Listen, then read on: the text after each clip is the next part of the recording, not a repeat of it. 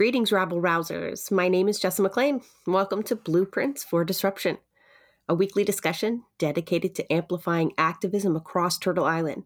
Together, we will examine tactics, explore motivations, and celebrate successes in disrupting the status quo. This podcast is a proud part of New Left Media. We've labeled this episode Autistic Resistance, the Foundations.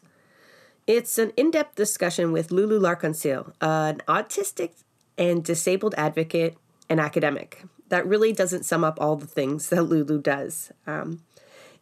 You're going to hear some sorely needed myth busting. It's going to be a critical look at so-called progressive policies that are negatively impacting disabled people. Lulu is going to help us all get out of the past in terms of what we think we know autistic and neurodivergent people need to thrive. It really is incredible what we can learn if we just listen. Welcome to Blueprints of Disruption, Lulu. I am so happy to have you on the show. You've been a wealth of knowledge for me for a few years now, and so I'm excited to share your voice with other people. Can you go ahead and please introduce yourself to everybody? Sure. So my name is Lulu Larconcil. I'm she, her. I am an autistic and disabled advocate, activist, and academic in currently living in St. Catharines at Brock University, studying young autistic people's well-being. And I have been a sort of political and social justice volunteer and advocate and member for quite some time. Also being queer, I also have a lot of sort of strange and exciting experiences from queer advocacy, although most of those are not very novel and have been on many podcasts before, so probably I'll focus more on the disability angle, which I feel like really hasn't been represented that well in the past. Thank you, Lulu. I mean, that's definitely been my experience organizing on the left. I've never seen a group, a so-called equity-seeking group, marginalized more than the disabled community. It's shocking to see on the left. I would say, yeah, it's not so much of like a comparative thing either, right? And it's, I mean, I think, being queer, being a woman, all of the groups that I am a part of have been horribly, prejudiced and against and oppressed. But I think it's a kind of hypocrisy where the same behavior or similar behavior on the part of politicians towards disabled people that they absolutely revile in other politicians when those politicians do that to women or whatever other group.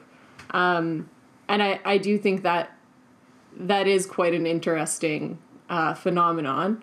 But I'm not big on the comparisons because then you can sometimes get into sort of conflating different kinds of problems. Black autistic people face mountains, exponentially more violence than white autistic people, for example. And even within our party, within various political structures, within academic institutions, even within, most aspects of society, it, again, and I'm sure you talk about intersectionality in, every interview you have, I'm sure. And that's important because, it is 100% true that disabled people are marginalized and pushed aside in left circles in a way that is just completely absurd. And it's contradictory to everything that those left circles say that they're standing for and say that they're fighting for. And then to turn around and sort of do the opposite to the disabled folks in their midst. It is startling how common it is. Absolutely. I understand you're kind of checking me there on the comparison. I do appreciate that because you're 100% right. It's just, I expect better, when you see, abled people chairing the disabled committee. You wouldn't see that otherwise. So yeah. It is very interesting. I can't imagine an organization which is committed to social justice and anti-oppression, hiring a man to be the women's coordinator. But you will find someone who's not disabled as an accessibility coordinator. And I don't understand how that happens. I don't understand how that's not an actual expert on disability, an actual disabled person being put in that role, but just a non-disabled person who's getting that tacked on to their other job, as though it's just, some other task, as though it's not a critical tool to ensure that, a fifth of the population has access to your organization. Yeah, you frame it as like a dismissal of its importance. It's true. I thought of the paternalism that goes into that, thinking that, even if they thought it was critical, it could not be left to disabled folks to do. There are interesting conversations that go on about, whether disabled people are capable. And this is something which is used as an excuse across systems, right? This is an excuse that's used to deny people accommodations if you already seem like you're capable of doing something, even if you're disabled and you're saying, hey, I need this accommodation. It's used to kind of mock people. It's used to kind of try and drag someone down when they ask for something and say, oh, well, if you can't do this without it, and really try to make you feel bad about it. And it's, unfortunately, it really does lead people to these bizarre and incredibly cruel opinions and suggestions that disabled folks aren't capable of moderating our own spaces and deciding what accessibility is necessary. That has to go through non-disabled gatekeepers in every organization I've ever been part of, which is horrifying. It's disturbing. You listed a bunch of A's when you introduced yourself. You're an academic, you're an advocate, you're an activist, but you're autistic. If you don't mind, I would like to focus on that because, and the comment that you made earlier about capacity and misconceptions. So you seemingly, you listed a whole bunch of things that you do. I know you left off a lot of stuff because we're going to have to talk about the ND and NDP later. And so you do a lot. You're breaking misconceptions about people with autism right there. Autistic people. Autistic people. Thank you. What other misconceptions are people holding, especially on the left? Comrades that, will be listening about autistic people and particularly their ability to advocate. Yeah. So this is an interesting, and especially that last sort of part of the question about advocating, because I'm autistic. I'm a queer autistic who was and I'm a cis woman, and among autistic people, women are horrifically underdiagnosed. And this has led to one huge misconception, which is a lot of people still believe. This is also true on the left. I was just checking in my brain. A lot of people believe that autism is a boys thing. This is a stereotype which has been true for quite some time across cultures, they have this stereotype across. And this is partially due to some really flawed research that came out quite early on, which called autism a male brain disorder. Which, yeah, it was just silly. Quite frankly, it was just a really silly theory. It's been misproven a number of times. But this myth persists. And the reason that I use that one first is just because it's a really easy, obvious myth. It's very clearly a piece of misinformation that there are more autistic boys than girls. But this is something people believe wholeheartedly. And, research over the last 10 years all contradicts that and says that girls have been wildly underdiagnosed and wildly under-recognized as autistic. Girls have gone without accommodations, without recognition, and they've ended up in severe mental distress. They've ended up with depression. They've ended up suicidal. Many of them are no longer with us. A horrifying study was recently revealed right here in Ontario from 2010 to 2016. Autistic people were 6 times more likely to die than non-autistic people with other matching demographics. That mortality rate doesn't come out of thin air. And a lot of it is due to misconceptions that lead to autistic people going unrecognized, unaccommodated.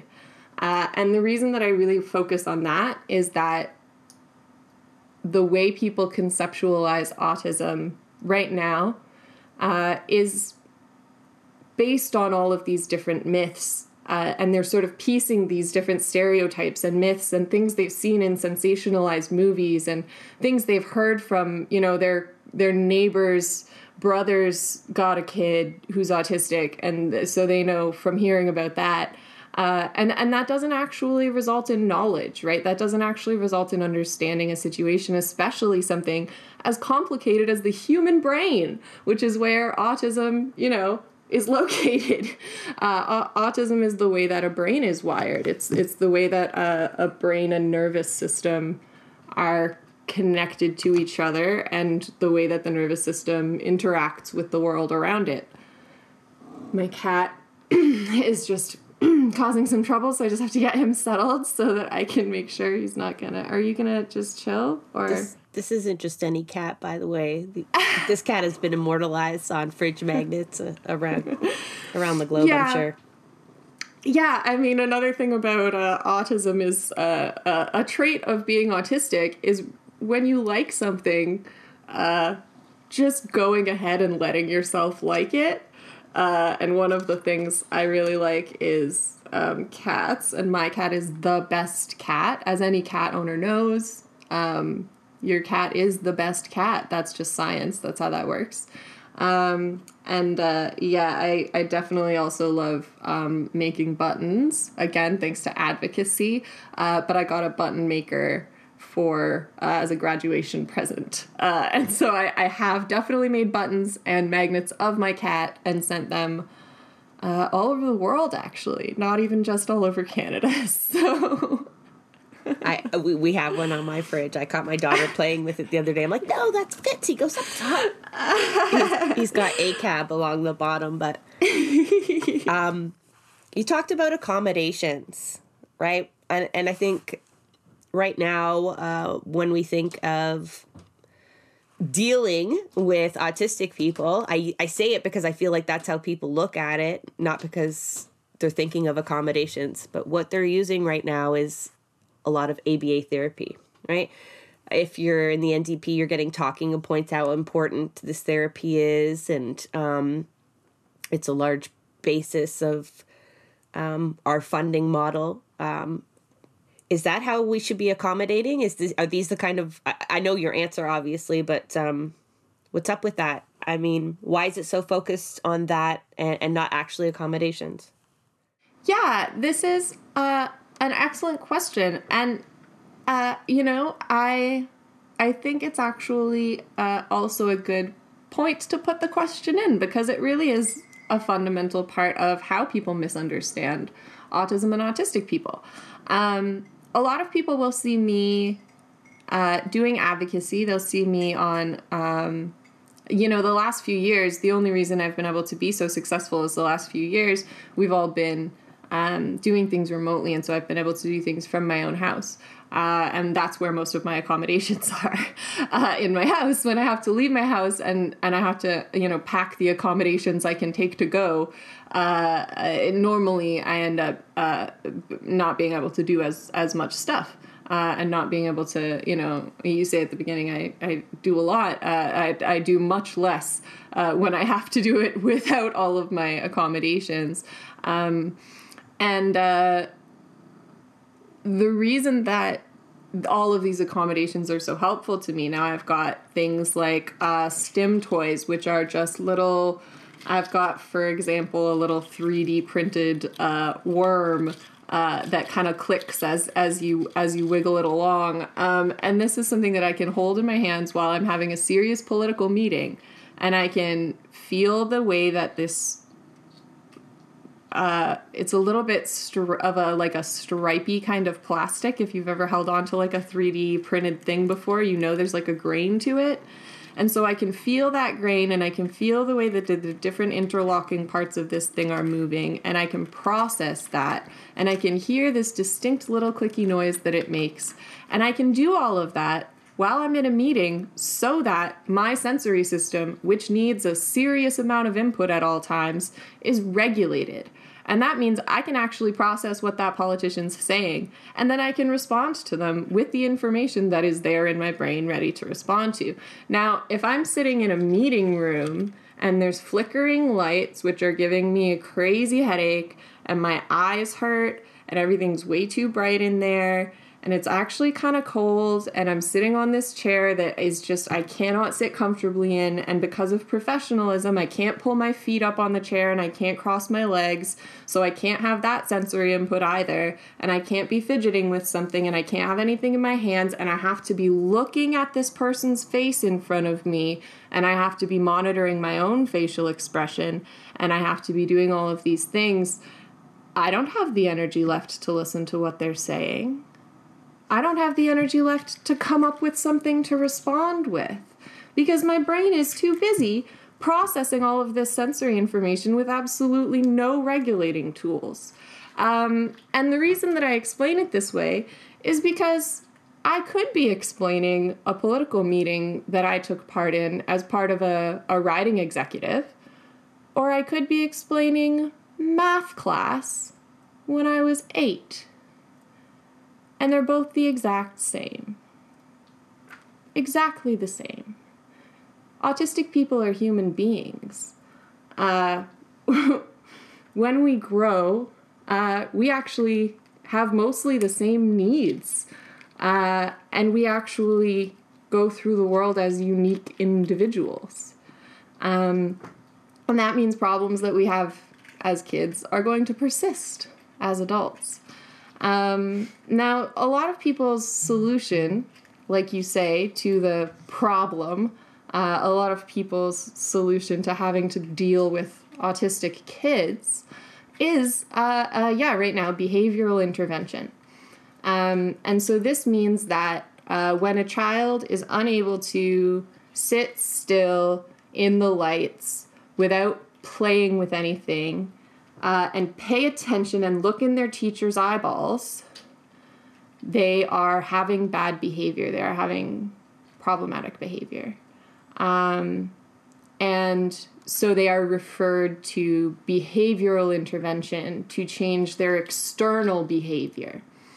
Now, some of this behavioral intervention starts with like a behavioral assessment, where they try to pin the cause down on a narrow little list, and then they try to change the behavior. And so they show the kid the behavior they want to see, and then they tell the kid it's their turn. And if the kid does the behavior, sit still, right? Sit still, look at me in the eyes, talk out loud, say this exact word back to me, point to this thing. whatever else. Put this thing on that's uncomfortable for you. Whatever it is. Interrupt what you're doing to wave at this stranger. Whatever it is. And these are all the more benign ones, to be honest. There are much worse. And then if the kid does it, then they get a lot of praise and positive feedback, and a lot of the time like stickers or candies, or they get to play with their favorite toy, or they get to have their comfort item or whatever else. And then if they do it wrong, then they get told to do it again. Positively, with a big smile, they get told to do it again. Why is that bad, Lulu? A lot of parents would hear that and go, yeah, I do a form of that kind of every day, Absolutely. I got my kid inside with an M&M yesterday. So the problem is, there is a reason that autistic children need accommodations. Autistic people are wired differently. Our bodies and brains react to the world around us differently than non-autistic people. Behavior interventions goals are based on non-autistic people. These are goals that are based on what non-autistic people are expected to and normally able to do without thinking, even. Things like making eye contact, for example. But for an autistic kid, something like sitting still without playing with something or making eye contact with somebody is painful. Now, here's the other thing. Another misconception is that autistic kids reacting to sensory stuff is because they don't like it. This is phrasing that's used, or that they're scared of it. People will say, oh, my child is scared of the vacuum cleaner because she covers her ears every time I turn it on. And that's not fear. Maybe that becomes fear of sensory pain, but sensory pain is not dislike. It's not fear. When you're overloaded in one of your senses, it feels as though you are going to burst. When I have to go outside into a bright sunny day with no sunglasses on, it's not that I'm kind of uncomfortable. It's that I'm in pain. It hurts. And what happens when we reduce that to behavior, when we say, oh no, well, the external behavior, oh, she screams and hides when we take her outside in the sunshine. We have to teach her to stand still in the sunshine. We have to teach her to stand here like the other kids are standing. So we're gonna enforce her until she does that, until she just stands here like the other kids are standing. And then you've got a little kid who's in pain and who's not telling you she's in pain because she doesn't know how to describe that, and who's not able to go anywhere because they've prevented her from going anywhere and hiding, and she's not able to do anything to escape the sensory pain, and she's also not allowed to acknowledge that sensory pain out loud. I don't know who might believe that sensory pain is going to disappear because of that, because what actually happens is it builds up inside of that person. And autistic people have so much sensory pain and emotional overwhelm and informational overwhelm and change overwhelm going on inside of our brains and bodies at all times, that what inevitably happens is the dam bursts and we have serious distress because of that, because we are completely overloaded. And again, people want to treat that behaviorally. People want to say that an autistic child who has been stressed and overwhelmed all day by the sensory hell that is our public school system has been absolutely decimated by the lights and the screaming of the other kids and having to look up from the work that they just want to be doing all day long. And then getting another in trouble kid for fidgeting. Getting in trouble for fidgeting, having to try and hold yourself still. And then they get home. Of course they're going to cry. Of course they're going to need to release that pent-up energy because we pushed them down all day long. And then we expected them not to come back up into their human form. These are people. Children are people. And it really seems like folks forget that, these behavior folks. Because children are not a series of behaviors. They're human beings. And that's not acknowledged in behavioral approaches. It's really not. And, you know, behavioral conditioning has absolutely a history, you know, and they talk about the evidence behind behavioral conditioning. And yeah, let's draw it to its root, which is, you know, conversion therapy, the root of behavioral analysis. Lovis and his team was also foundational in queer conversion therapy because that was a behavior they didn't like. And just the same way that queer conversion therapy, I shouldn't even call that therapy, but queer conversion practices attempt to change a queer person's behaviors so they won't be queer anymore, and attempt to convince a person through behaviorally controlling them that they're not queer anymore. You know, we've also got autistic conversion practices, ABA, and behavioral conditioning and behavioral intervention. And these are practices that aim to make autistic people act like we're not autistic. And that doesn't just mean they're trying to make us make eye contact. It means they're trying to make us act as though we are not experiencing the world the way that we are. When you're in sensory overload, you can act like you're not in sensory overload. And that doesn't change for a second the fact that that's what you are experiencing. And after a while, that adds up. Again, there are really horrifying studies showing that autistic people are considerably more likely to die young, not just by things like random, unexplained heart conditions, but also one of our highest killers is suicide. And when we've asked autistic people in research, why are so many of you suicidal? What autistic people have answered with is, I am expected to act like somebody else all the time. I can't do it. I'm burnt out. I'm tired. I don't want to live here if I have to act like someone else. And we know this. Research has turned this up countless times. Is this what we call masking, Lulu? It is. It is. This is commonly called masking. In autistic communities, the act of having to cover yourself up and present a version of yourself that isn't autistic, that isn't quite you, that isn't authentic. And a lot of people look at this and they say, hey, I have to do that too for work, or I have to do that when I'm around people that don't like me, or whatever else.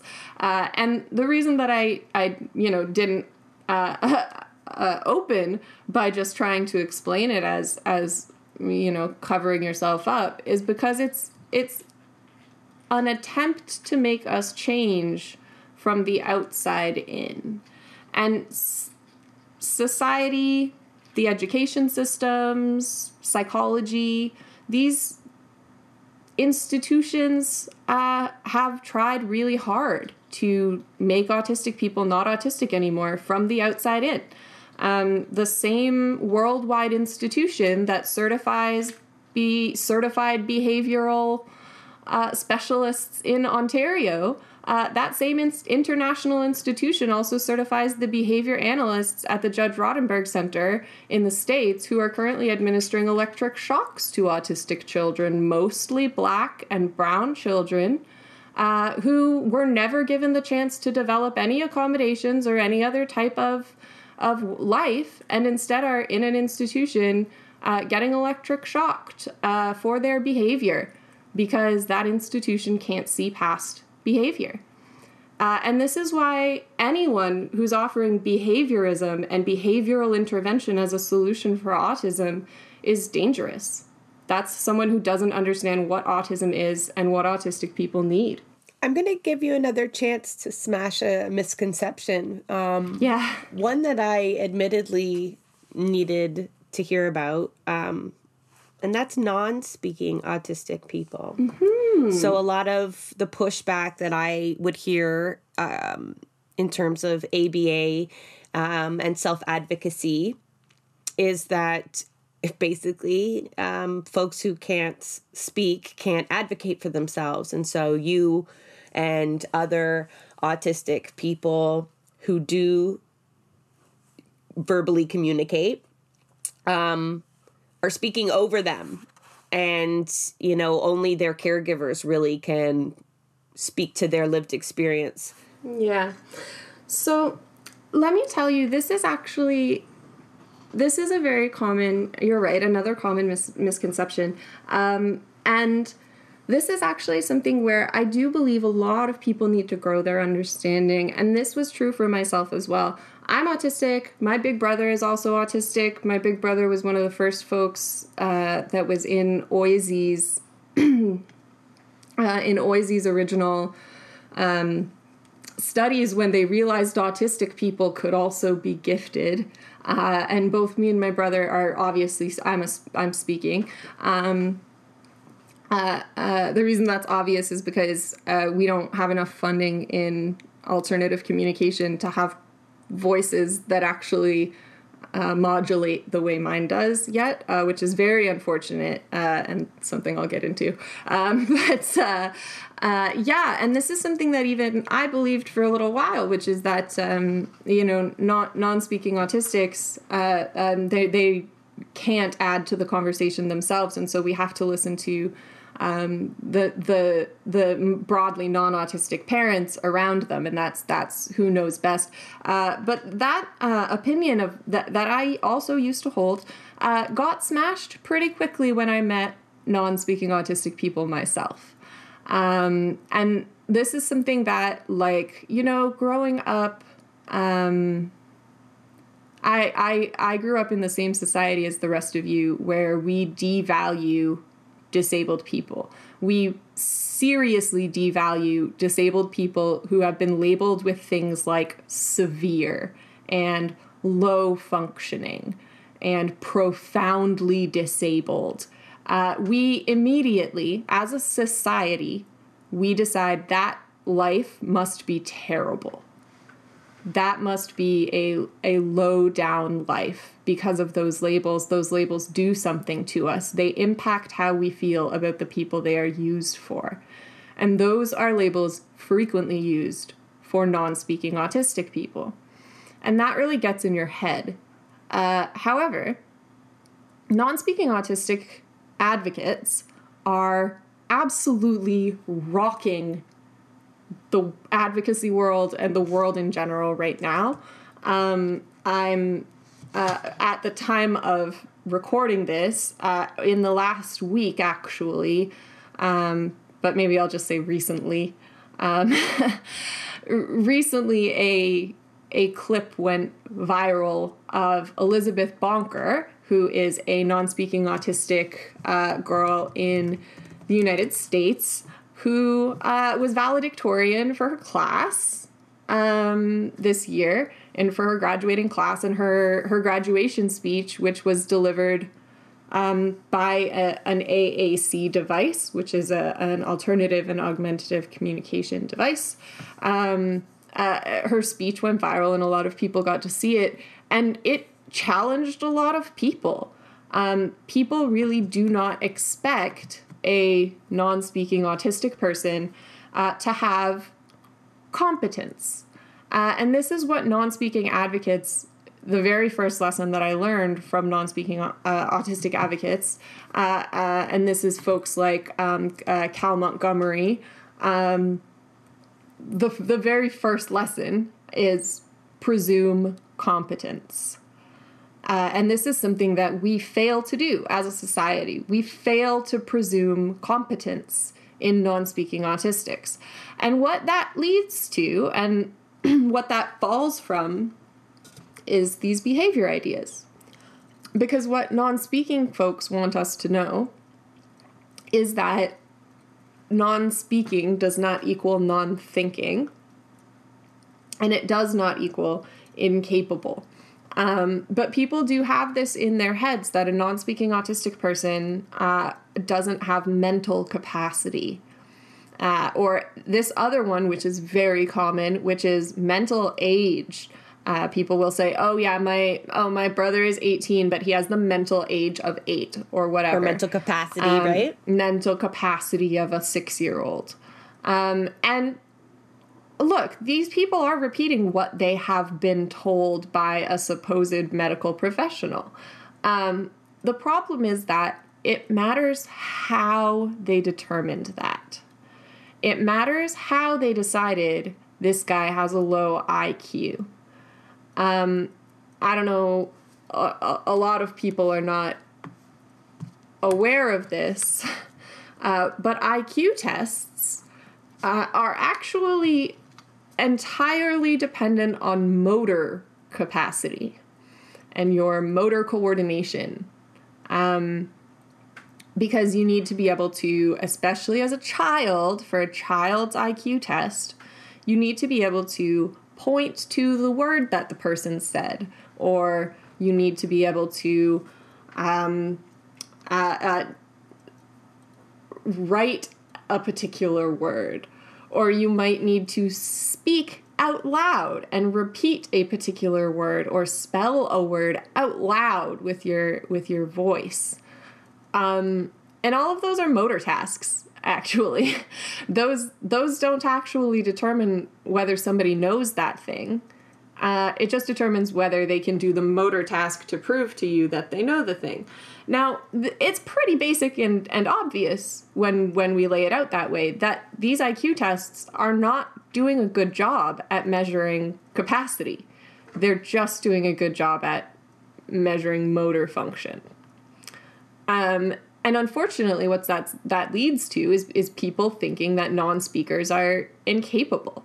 I have a good friend here in Ontario, an advocate who works with the International Association for Spelling as Communication. His name is William Zavarez.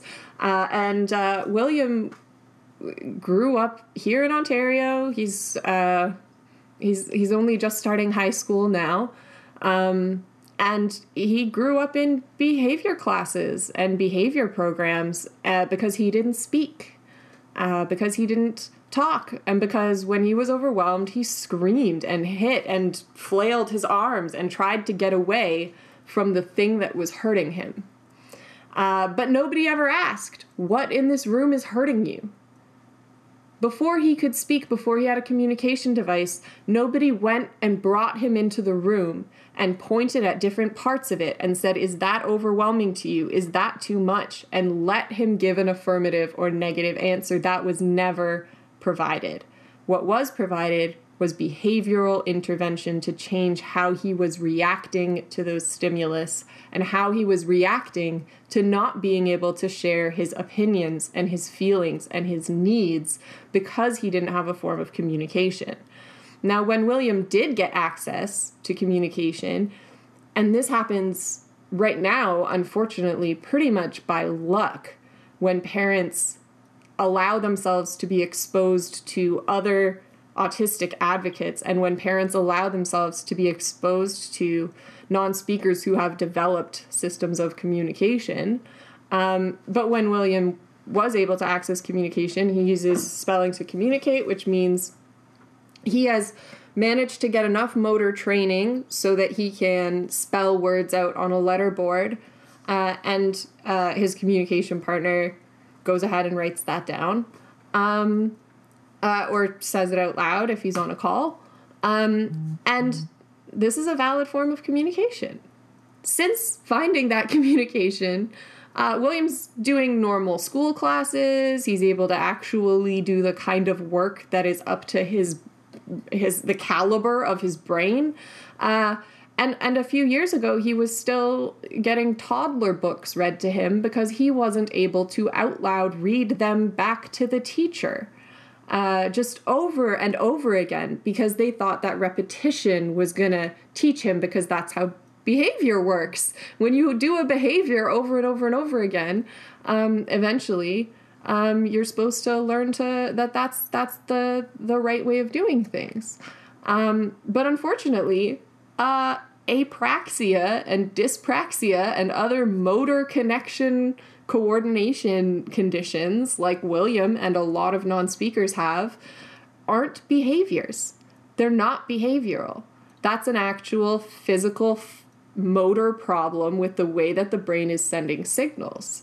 And that's something that can be worked through, but not by a behavioral interventionist and not by repetition.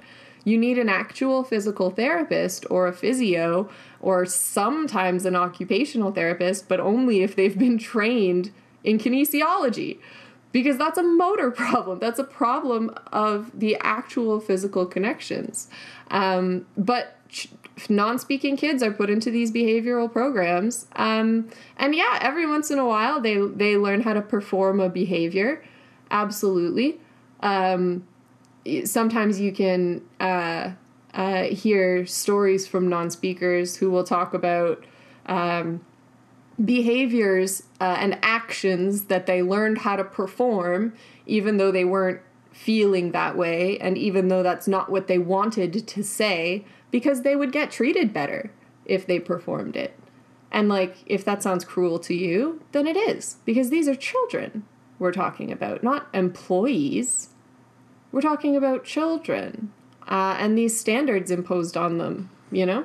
I think like when anybody looks at it from, even if they can't understand autistic people, I think a lot of people's empathy rides, unfortunately, on being able to understand why someone would be upset by lights when they cannot fathom that, you know, and so it stops. Like there's no attempt to kind of provide accommodation or empathy without fully understanding why. It seems so unreasonable, like when we see meltdowns and you know what I mean? Like that's just seen as bad behavior often. And it's just, I do appreciate you kind of doing so much work in breaking these stigmas and, you know, trying to show people what actual accommodation looks like, what access to communication looks like. It's not all the same for everybody. Yeah.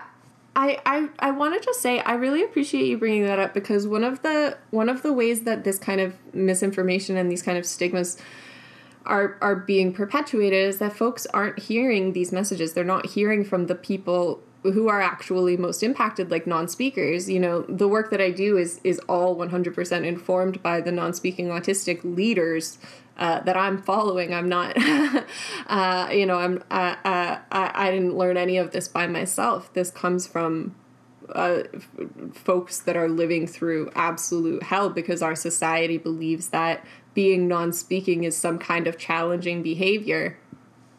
And one of the things that I've learned is, I promise I'll talk more about advocacy and politics, but as a researcher and as a teacher and a student at this time, I've actually been really startled. I did a guest lecture in a fourth year, like final year disability studies, a child and youth studies class.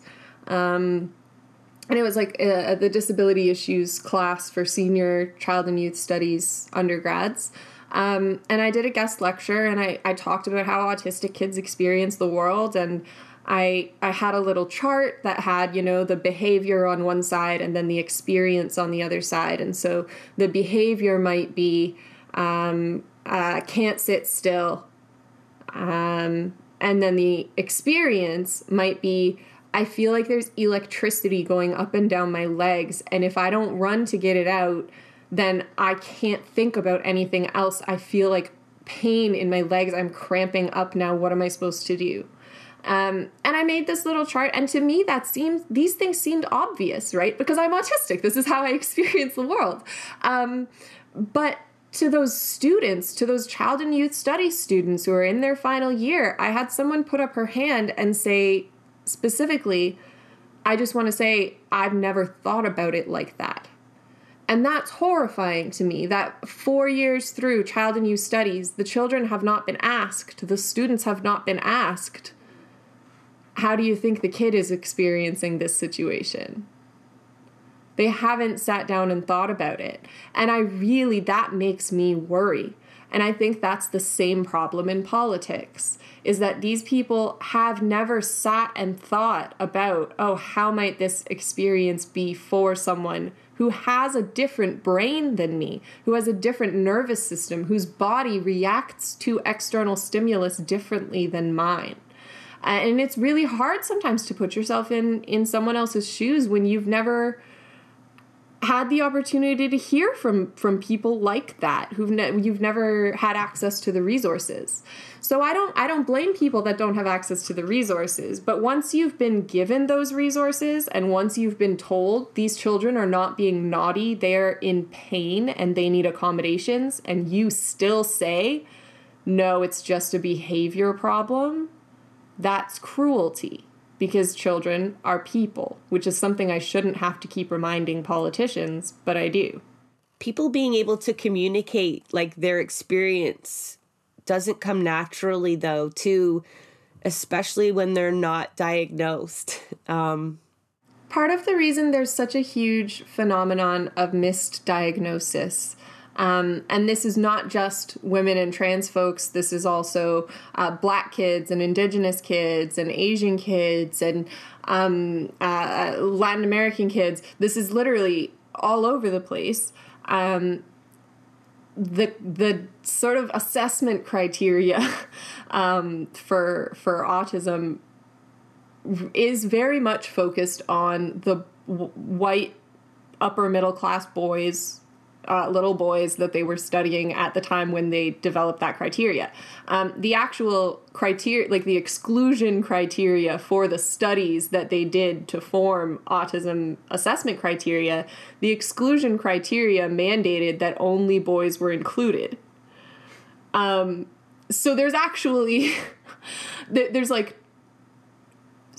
millions of autistic people all over the world who are unrecognized and unacknowledged and trying to live through this world which is designed not just not for us, but actively against us a lot of the time. And when you're not diagnosed, you think you're just weak. You think you're just not doing things well enough. I'm 100% sure that people are going to listen to this podcast and they're going to hear these traits that I'm talking about, and they're going to hear the way that the world is experienced by autistics, and they're going to say, wait a minute, everybody doesn't feel that way? Everybody doesn't go through crisis because they are made to look in people's eyeballs? Maybe I might be autistic? And that happens every time I speak publicly. Someone comes up to me afterwards and says, I have been miserable because I thought I was broken, and it turns out I'm autistic, and now I don't know what to do. And normally, the reason you don't know what to do is because, you don't have the terminology. You don't know how the systems work. You don't know how the sensory system works. You weren't actually explained that past what each of the 5 senses are. We were never taught sensory regulation as kids. You don't know how to explain it. And that's one of the big problems with not only, undiagnosed adults, but children.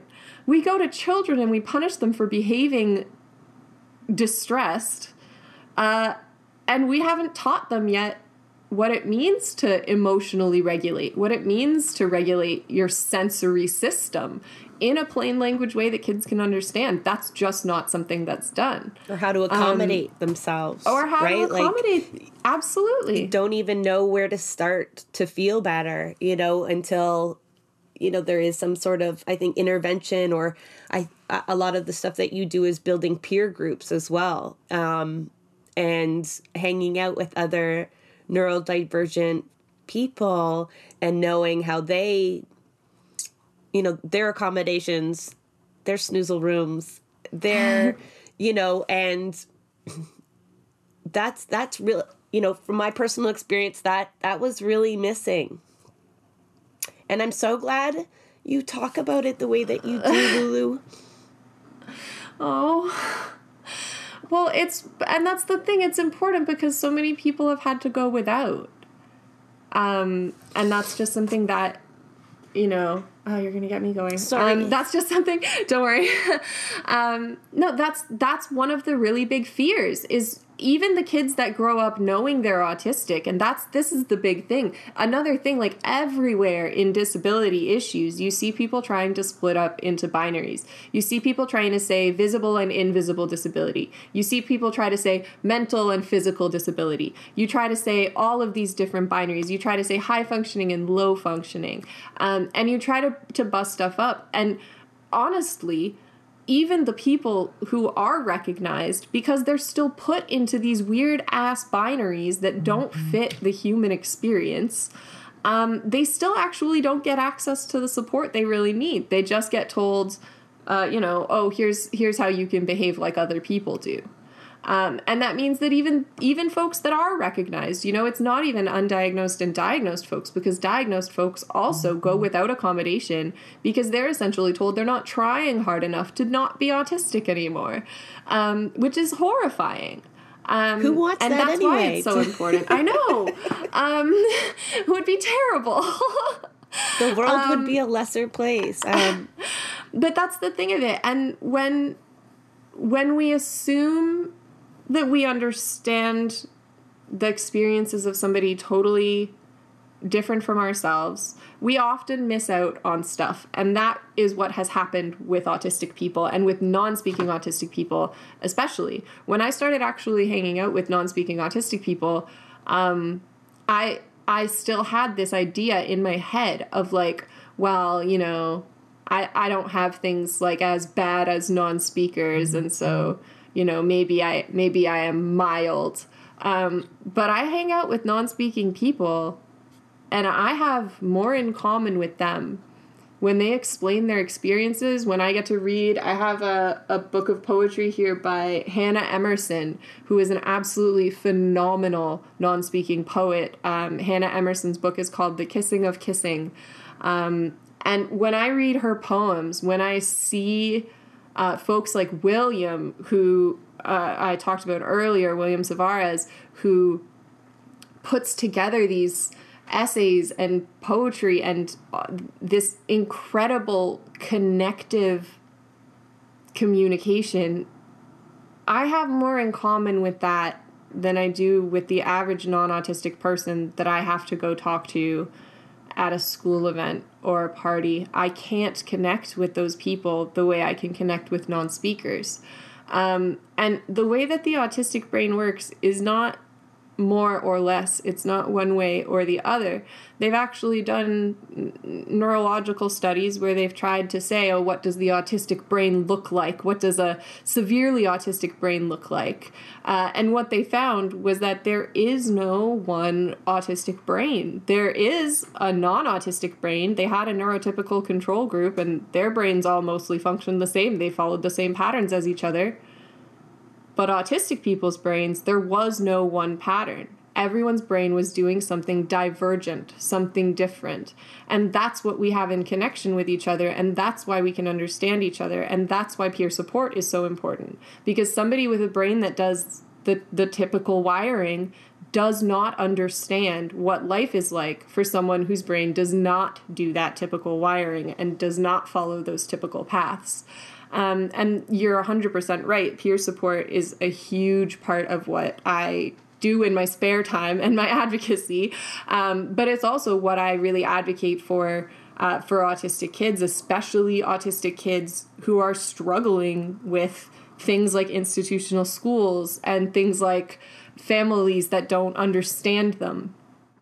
Let's talk a bit about your advocacy, right? A lot of folks tuning in are advocates themselves, and we talk about like a diverse amount of tactics and the need to diversify our tactics, and not everybody kind of goes at tackling the status quo the same way. But when I look at the stuff that you do, not just single-handedly, but the stuff that you've shared with me, from non-autistic poetry nights to your NDP group, you seem to use all the tactics. Well, a lot of them. Which one brings you the most joy, though, Lulu? Community building. Community building brings me the most joy, and in my opinion, it has been the most impactful work that I've done. The fact that I have been able to bring neurodivergent folks together who otherwise would not ever have met, and I have been able to get them into rooms where they can share their experiences in whatever communication method works for them, where they are not feeling pressured to speak out loud, where they are not feeling pressured to put their cameras on and all of these things. And the fact that I have managed to get folks into rooms and that they've become friends and that now they have that person that they can hang out with, that person they can talk to, that person they can comment on their Facebook status when they're sick. That the fact that as humans we're capable of bringing other humans together and building communities, I am 100% swept away whenever we have events and meetings and things like this. You mentioned the NDNDP, that's the Neurodivergent NDP. So that's a group of volunteers and advocates and allies and NDP members and folks that really want to see neurodivergent issues advanced on and progressed on. Because right now, unfortunately, progressive parties like the NDP, who are progressive in many other ways, are still living, in the past when it comes to things like autism and mental health. And when all of your solutions to neurological and psychological conditions are behavioral, you're really missing the point of the problem, right? You're not actually getting to the root of what's going on and what people are experiencing. And slapping Band-Aids on wounds, without actually closing them, as we know, does not help, does not work, and actually leads to a huge potential for serious infection and serious harm that gets in because you didn't do what you needed to do to begin with. And so with the Neurodivergent NDP, we actually formed because a number of neurodivergent NDP members and advocates were essentially just tired of hearing the same old, stigmatizing language and bizarre, archaic, supposed solutions to the quote-unquote autism file. And this is one of the things that I find very dehumanizing, is the way that autistic kids are talked about by politicians. That there's a movement of saying that autistic children who are not being behaviorally modified are, and I quote, languishing away. This is the kind of language they use to describe children who are reacting to the world around them, which is not built for them. And it's just really horrifying. They really paint it as some kind of like epidemic. We have an actual plague going on, but it's autistic children that get treated like they're some kind of contagion or something like this. And that is really unfortunate. And so a number of us got together, and I have to give a shout out to folks like Kamal Ahmed and Spencer Gallup, who were a couple of the first folks that really inspired me and uplifted me and made me believe that we could actually do something together. Sorry, I'm going to cry because we actually have done something together. We've done something really amazing. I had to also shout out to Eric Eddy, which is my partner, who's also done a phenomenal amount of work with the NDNDP. But what we've created is actually this group of people who share experiences and share challenges and share struggles and are able to organize about it and are able to support each other as we try to fight back. And there's something just really moving about it whenever we actually get to do something, whenever I get to hear another neurodivergent person say, "Thank God you guys are doing this," or whatever else, it is completely mind-blowing that we've been able to make that space and to take that space up and to keep fighting, especially in the face of huge industries like the behavioral intervention industry. It is really against the interests of that industry for neurodivergent people to start talking to each other and to start getting connected and to start saying, actually, we don't have to let this happen to kids like us. We don't have to let this happen to our community, and to actually start fighting back against it. And now we've connected with folks in every province. We've connected with folks all over this colonial wreck of a planet. And, you know, we've also connected with neurodivergent political groups like the Neurodivergent Labour in the UK and Neurodivergent Labour in Australia. Labour in Australia, of course, having just formed government in the recent election. And the Secretary of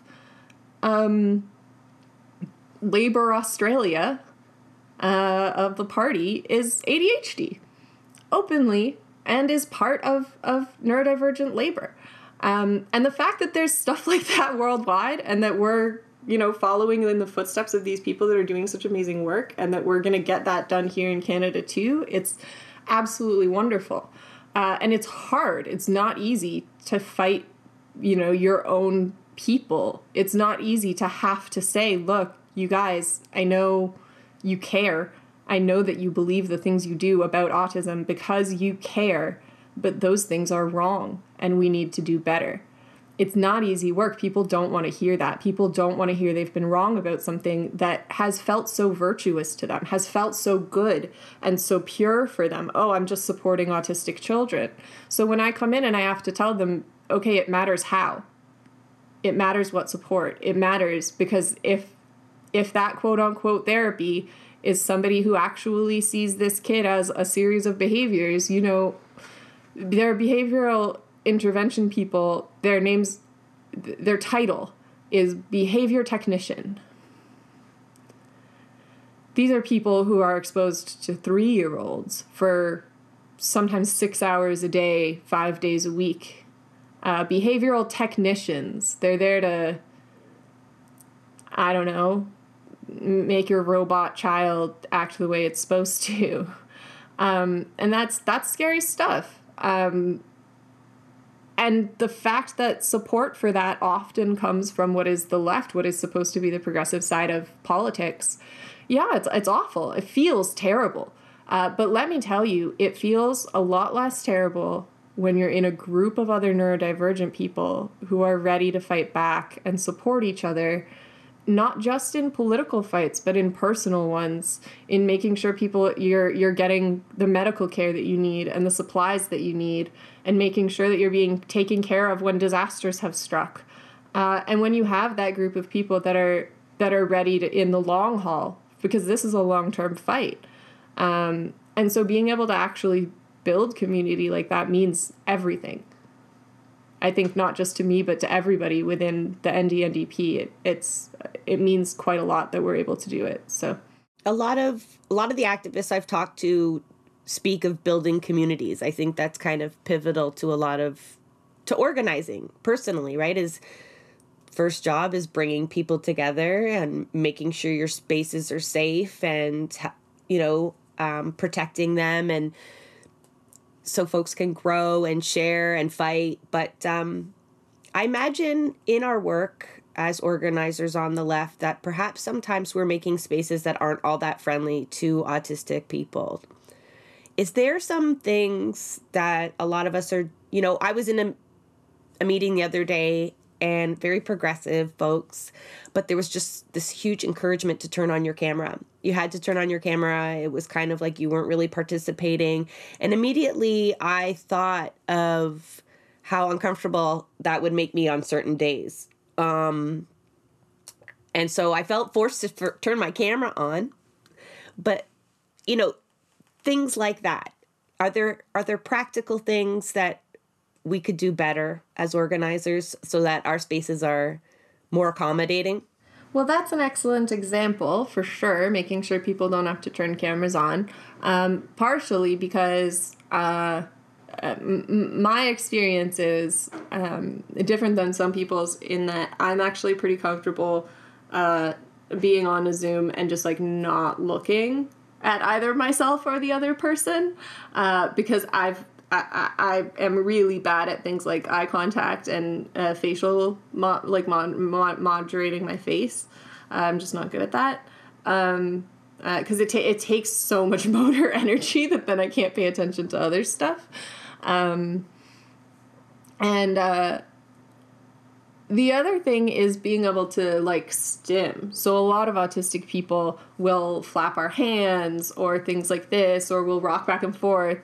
People in meetings will all the time see me rocking back and forth. And things like this are seen as, like, disruptive or impatient or things like this.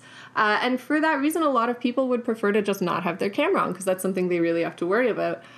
So that's a good example. Another example, inviting autistic people somewhere or sending, attempting to reach out to autistic people when you have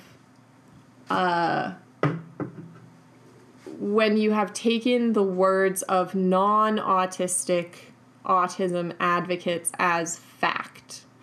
So this is something that people on the left do a lot, is they hear a parent group or something that's called an advocacy group say something, and they will repeat it without critically thinking about it and without looking into it and seeing how the people most impacted actually feel.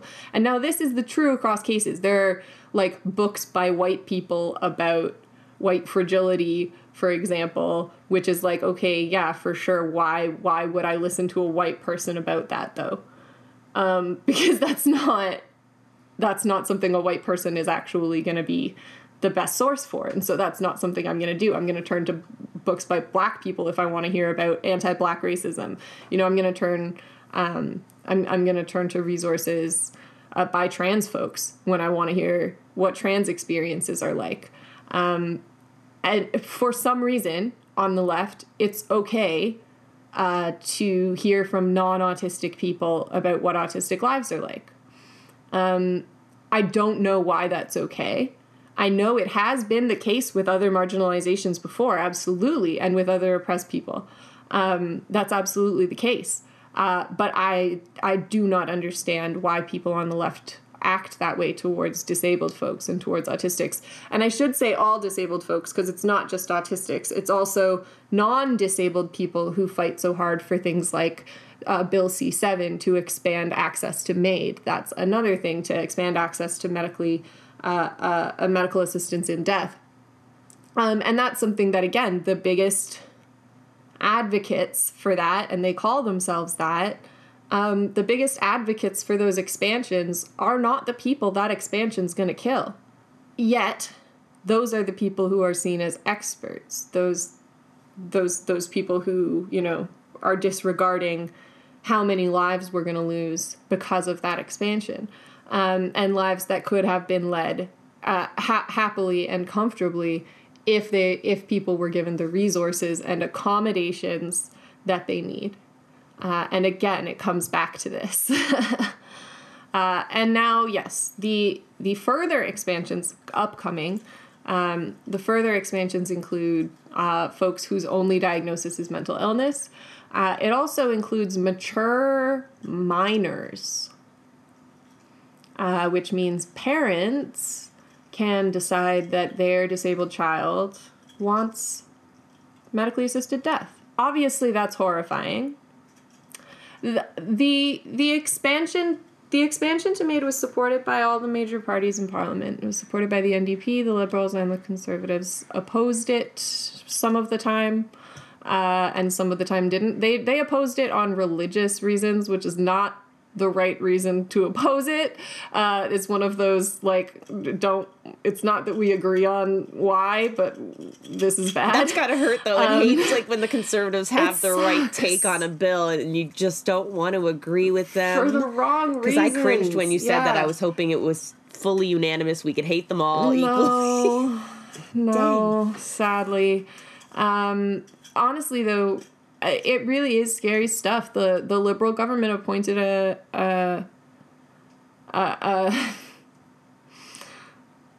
the Liberal government called a speaker for the deliberations about the expansion just this past week.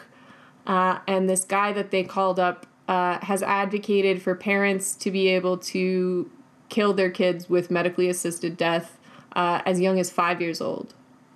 I should say, the thing that got me really into advocacy, I thought I was, because of these stigmas, because I had only been in mental crisis for a decade and a half and I didn't consider that serious. I considered myself not disabled enough to really talk about it. And I should just be quiet about it because I'm not severe enough to actually talk about being disabled.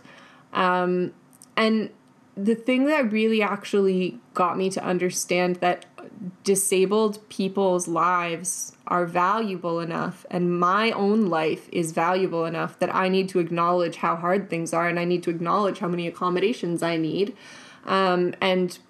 Yes, for listeners, my life got considerably easier and I had considerably less challenges once I acknowledged I needed a lot of accommodations and started putting those accommodations in place. But until I went to an event, which was co-produced by Autistics United Canada. Autistics United Canada is an absolutely incredible national advocacy and education group who have done some really important work, and I really respect and appreciate Autistics United Canada. And they had put on an event for the Disability Day of Mourning. Now, this is a day every year. It's an annual vigil for disabled children and disabled adults, disabled people who were killed by their caregivers, filicide. There's an advocate who did a speech at this Disability Day of Mourning event that I happened to get into because I, at that time, was trying to figure out what resources there were for autistic people around. And I found this event and I went to it. And Rishav Banerjee, who is another amazing advocate, writer, and researcher, Rishav did a speech where he talked about how the murdered disabled child is vilified and the parent is given praise because they had so much on their plate. And this is the case when parents, decide that their autistic non-speaking child is just so miserable that they would be better off deceased. Then, now they're going to have a legal route to do that. And that means that non-speaking autistic will never have the chance to develop a system of communication. We will never get to learn what was in their brain. They may never go on to do the things that they might have done. They may not go on to do the art, to write the poems, to do the paintings, to have the relationships that they would have had. And it's because people have decided that disabled folks' lives are not valuable and can't be valuable. And unfortunately, we talk about misconceptions and oppression, and that's the root of it. That's ableism right there. And this is something, C7 is something that has really called into sharp attention the lack of disability justice education on the left. It's been being talked about for, more than a year. And still there are people on the left saying, well, I support medically assisted death. And disabled people have to say, yeah, we do as well. But lifting these safeguards right now and expanding access to children and people whose only diagnosis is mental illness and people who do not have a foreseeable death and people who are only suffering because they don't have the housing and the supports and the living support that they need to live the good life they have in their potential future. Instead, these people are going to die. This is something that was brought to the federal NDP convention. There was an emergency resolution last year at the convention, which asked the party urgently specifically to consult with autistic people about support of things like C7 and the National Autism Strategy, which is a piece of legislation which is being written by non-autistic people and non-autistic organizations. Obviously, and as these go through, the problem is that it's not that I don't like this. It's that it's deadly. It's that this expansion, I can talk about how autistic people are stigmatized and ostracized and treated horribly everywhere from school to workplaces. And then I can tell you that we're about to make it so anyone who's depressed can immediately qualify for MAID. We can't build community with disabled folks. We can't help disabled people if we're just offering them only death and nothing else. And unfortunately, that's a message that seems not to have resonated yet with much of the left, which is in Canada, which is a really startling thing. Yeah.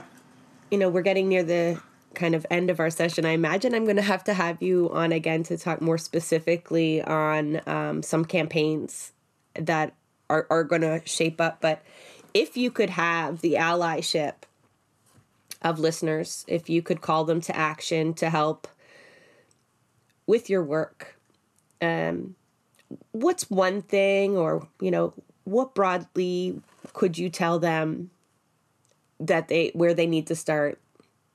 Listen to non-speaking autistic people is where I would start. Presume competence of non-speakers and listen to non-speaking autistic people. There are non-speakers who have been absolutely unbelievably patient as social movements and politicians have talked over them and walked over them, and I cannot tell you how much non-speaking autistics have been through because of so-called progressive people's insistence on listening to non-autistic people about what experiencing life as an autistic person is like.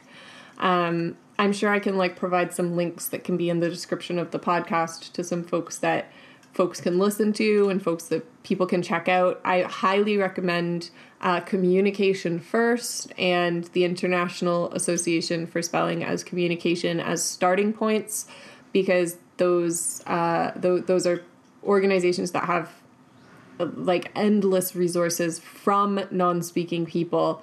Because when we talk about, this kid, he's crying and running away, so we have to deal with this behavior, we're missing the experience of that human being. We are missing the experience of that person.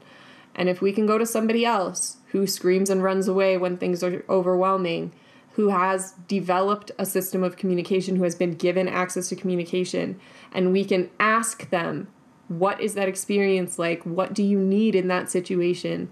That is worth 1,000,000 times more than any temporary behavioral performance of not having that experience. And so, my number one thing is get your information from non-speaking autistic people about autism. And I feel like I have to add the disclaimer to also believe them. Yes. Whatever I don't care how absurd you think the accommodation sounds, a kind of light, a texture, just believe them. Yeah. Because that is my biggest frustration, is trying to have folks understand and be empathetic towards it in order to provide the accommodation. Well, that doesn't make sense to you. And again, it's about the experience of it, right? It's about recognizing that other people who have different kinds of brain than you and different kinds of nervous system interact with the world differently than you. And when you can accept that and acknowledge that, actually a lot of stuff becomes less frustrating, and it becomes a lot easier to maintain relationships and communication and all kinds of other things. Once you can acknowledge the way I would experience this situation is not necessarily how that person is experiencing this situation. You have to listen to that person, and exactly right, you have to believe that person about how they are experiencing the situation, because otherwise you're not doing equity, you're not doing justice, you're doing ego. And that's not what our movements are supposed to be made out of. Yeah. Yeah. No, why do you need the accommodation? Because I think like a lot of people don't realize why. Right? They just know, I don't know why that light bothers me, right? Yeah. It just does. Yeah. I don't know why I get home at the end of the day and need to decompress for half an hour before anyone asks me a question. I just do. Yeah, 100%. And yeah, having to defend that, especially children who most certainly cannot articulate why something needs to be turned off or on or whatever, is incredibly frustrating. So like, although folks can advocate for themselves, I'm so grateful that there are people that, you know, take this onus on themselves the way that you have, the way that, you know, other guests have too. One of the other things that really sucks is I would rather have given this interview to I would rather have brought a non-speaker up and been like, hey, do you want to do this interview? But right now on the left, it's not really safe for autistic people to be advocating. The reason that I push as hard as I do, and the reason that I'm making the space I'm making, is because non-speakers and autistic folks in general right now don't feel safe engaging in a lot of political stuff. You've got to hide yourself there. You can't, there's so much ableism, there's so much inaccessibility, that a lot of folks are just tuning out. And unfortunately, when we do things like we have this, this actually kind of ties into the idea of like disability fakers. This is, again, another conservative ideal that a lot of leftists unfortunately also hold, which is this idea that there are people taking advantage of accommodations and disability supports, which is absurd because you have to fight literally like through fire and brimstone to get supports and to get accommodations.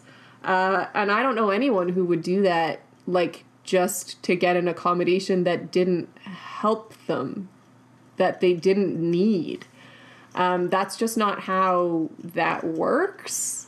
And unfortunately, to me, that makes no sense at all, because I would rather hide it than be open and beg for an accommodation. Yeah, absolutely. Then beg, and then to lose your sense of authenticity and all of this, because you've got to go through these dehumanizing trials just to get accommodations. The asking why is like, it's a certain kind of cruelty, right? You've got to try to, especially for folks who have never received adequate support, who don't have the words to advocate for themselves. Even if you are speaking, if you've never been actually exposed to the types of accommodations and the types of sensory experiences and all of this, then how on earth are you supposed to know what to ask for and how?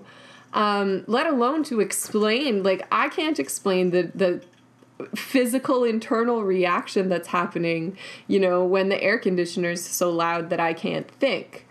I don't know how to explain that past that. But that's 100% a thing that will stop me from getting any work done all day long.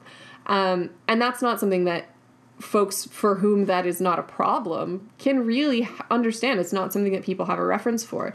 But we've got this sort of trend of people that will say things like, oh, everyone's a little neurodivergence insert here. So people will say, oh, everyone's a little ADHD sometimes or something like that.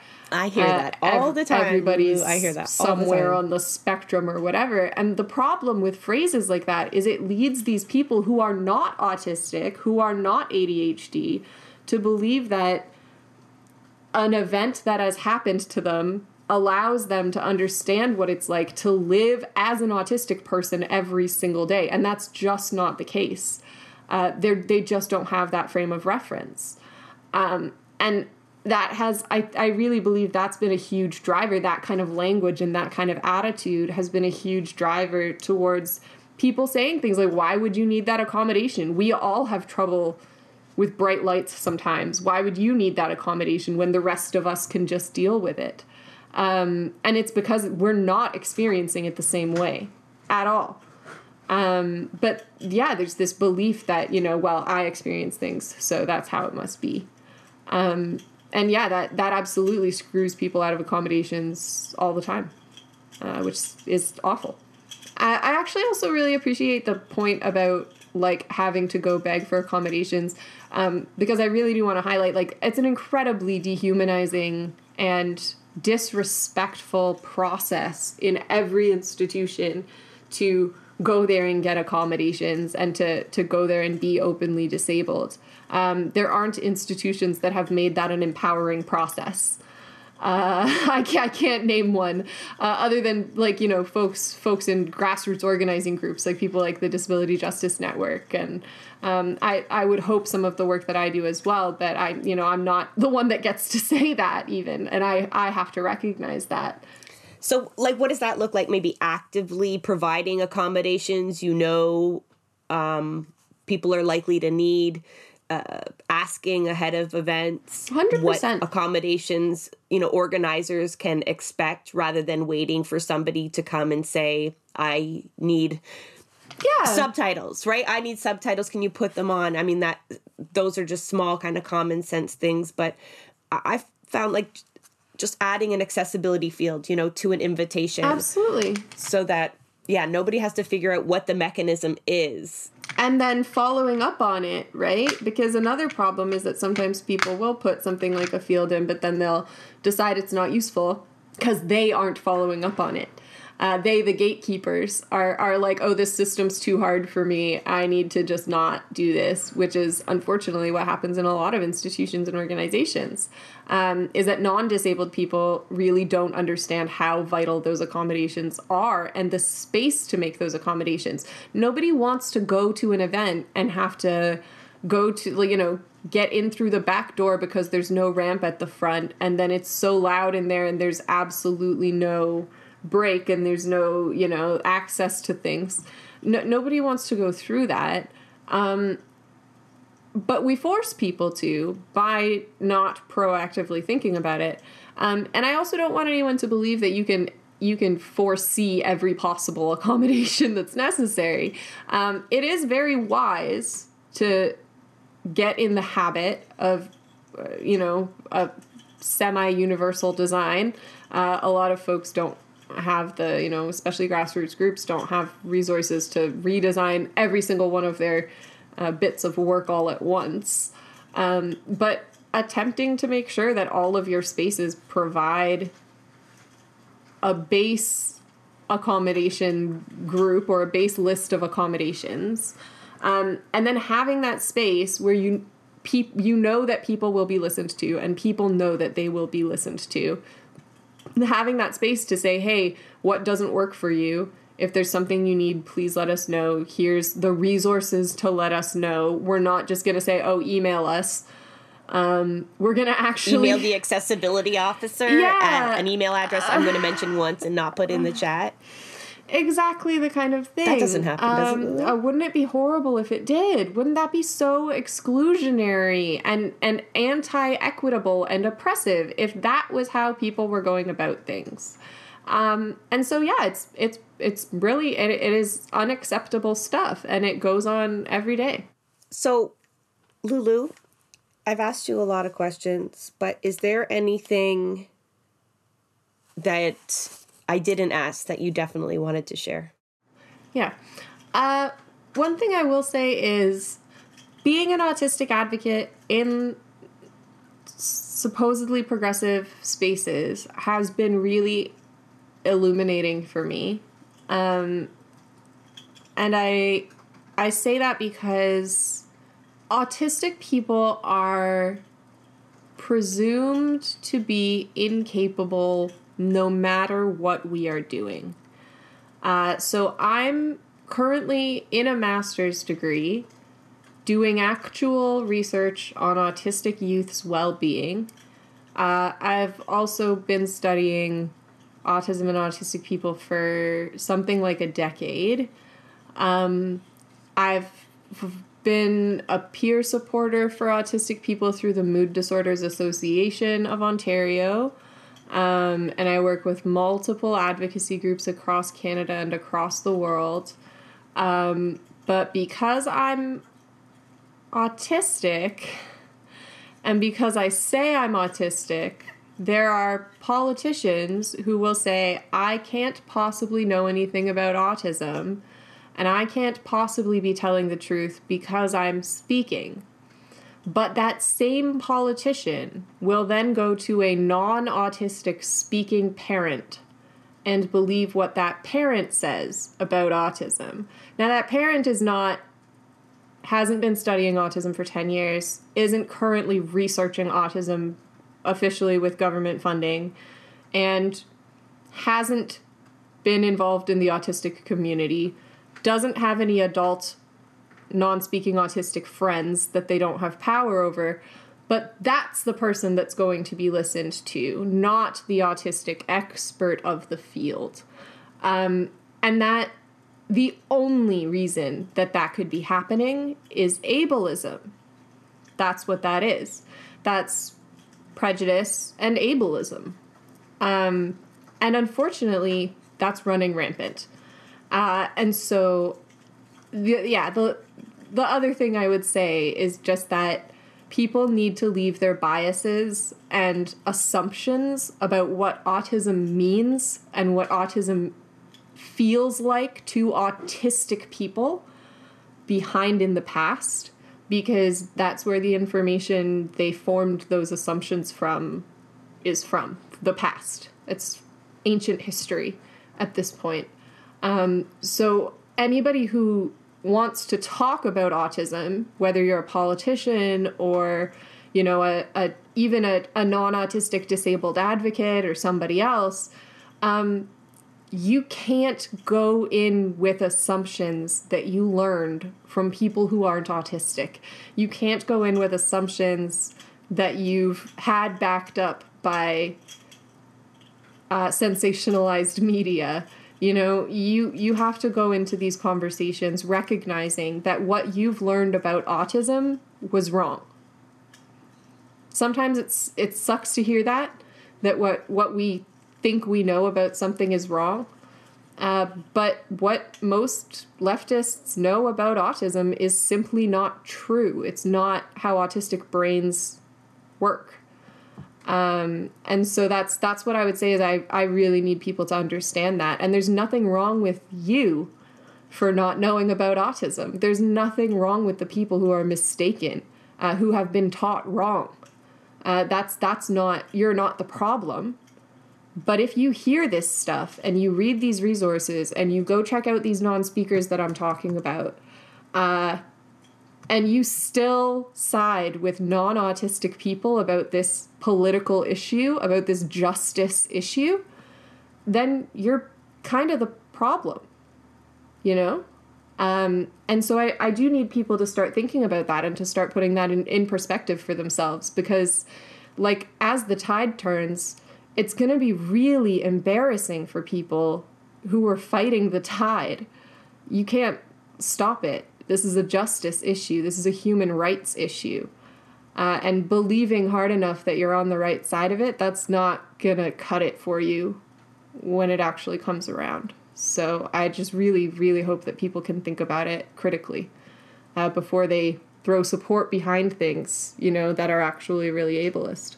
Yeah, I think there's a lot of unpacking of the ableism. I think that's one of the last isms for us to really explore, because like I said at the beginning, I have never seen that absence of nothing for us without us Yeah. in any kind of policy formation, except when it has to deal with disabled folks. And you made a comment there where folks need to understand autism better and understand the autistic experience better. And that also goes for people who've gone undiagnosed, for some autistic people, because those misconceptions permeate everybody. They're society-wide, yeah. Yeah, that ableism isn't just enabled people, unfortunately, and it has such a devastating impact. It does. It does. A recent study, and again, this is, one of the things about being autistic is that most autistic folks really treasure input and information in a way that non-autistic people don't as much, I've found.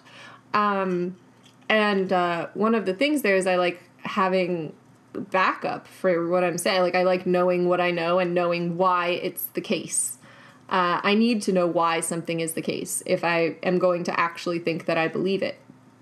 And when we don't know why this disconnection keeps happening between people, or why this environment that other people seem okay in is so stressful to us, or why, if all the other kids can sit in the circle, why does it feel so bad for me to sit in the circle? And if you don't know that, you haven't had that explained to you, that your circuitry is processing things different than other people's, then you think there's something wrong with you. And a very recent study, which is really horrifying, in Sweden, found that the majority of people hospitalized for psychiatric problems, when they were properly screened, were ADHD and autistic people. And out of the 34 autistic people that they found, only 7 of those people were diagnosed autistic. And this survey found 34 in this one hospital. Those people were undiagnosed their whole lives, and they went through mental crisis because of it. And there's no denying that that's how that goes. When you're autistic and you go through the world and you don't have accommodations and you're expected to act like everybody else, it leads to mental illness. It leads to mental crisis.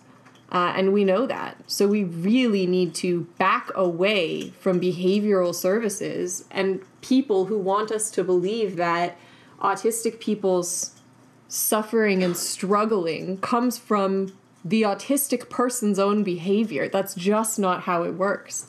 The struggle and the suffering comes from the environment and the society, which is consistently oppressing and pushing autistic people down to try and turn them into something they're not.